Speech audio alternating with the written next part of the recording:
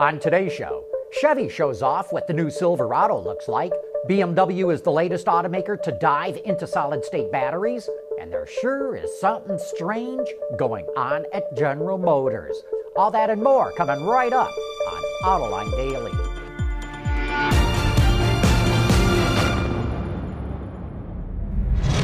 This is Autoline Daily, the show for those of you who support the automotive industry. Electric car proponents believe that solid-state batteries could represent a breakthrough for BEVs. Earlier this year, Toyota revealed that it's developing solid-state batteries for electric vehicles, and now it's BMW's turn. Reuters reports that BMW just formed a partnership with the U.S. battery company Solid Power, which makes solid-state batteries, and they should be safer, provide longer range, and faster recharging. We just learned that Tesla was under investigation from the Securities and Exchange Commission due to the company, and I quote here, making false statements of material fact or failing to disclose material facts concerning the company's Model 3 vehicle.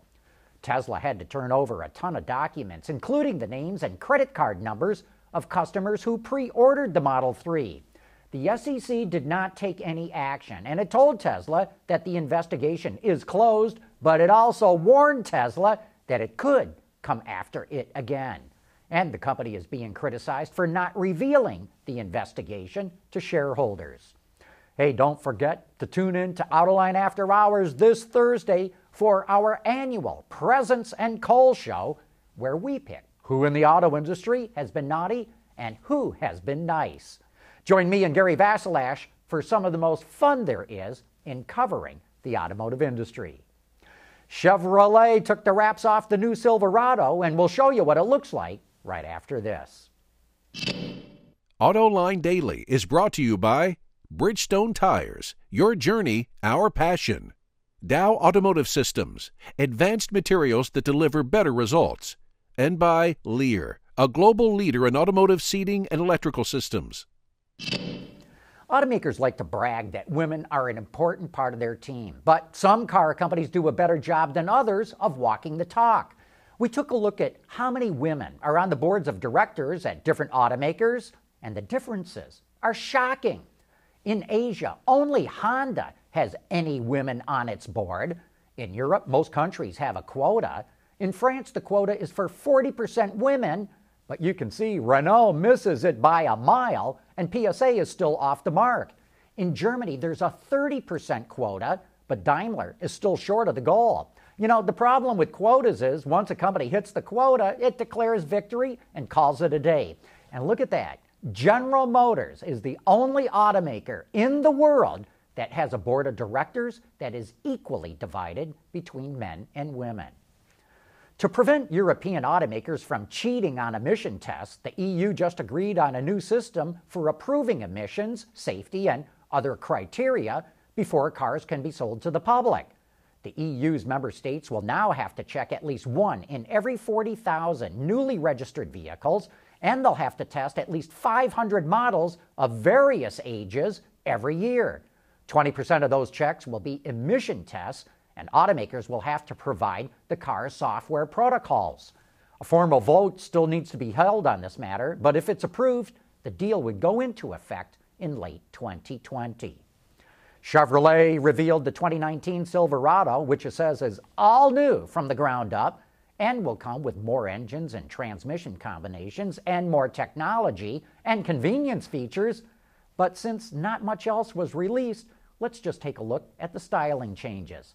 We'll start at the back, where the tailgate has a raised section with the name Chevrolet stamped into it, and the taillights now have a C shape to them. A character line that starts in front of and just above the front door handle runs all the way into the bed, and the fender flares are less squared off and now flow into the bodywork. You'll also notice a small portion of the fender cuts into the headlamp assembly to separate the headlights from the turn signals. The grille and bumper are different from the current model, shown here on a Trail Boss Silverado, which comes with the off-road equipment of the Z71 package and a 2-inch suspension lift.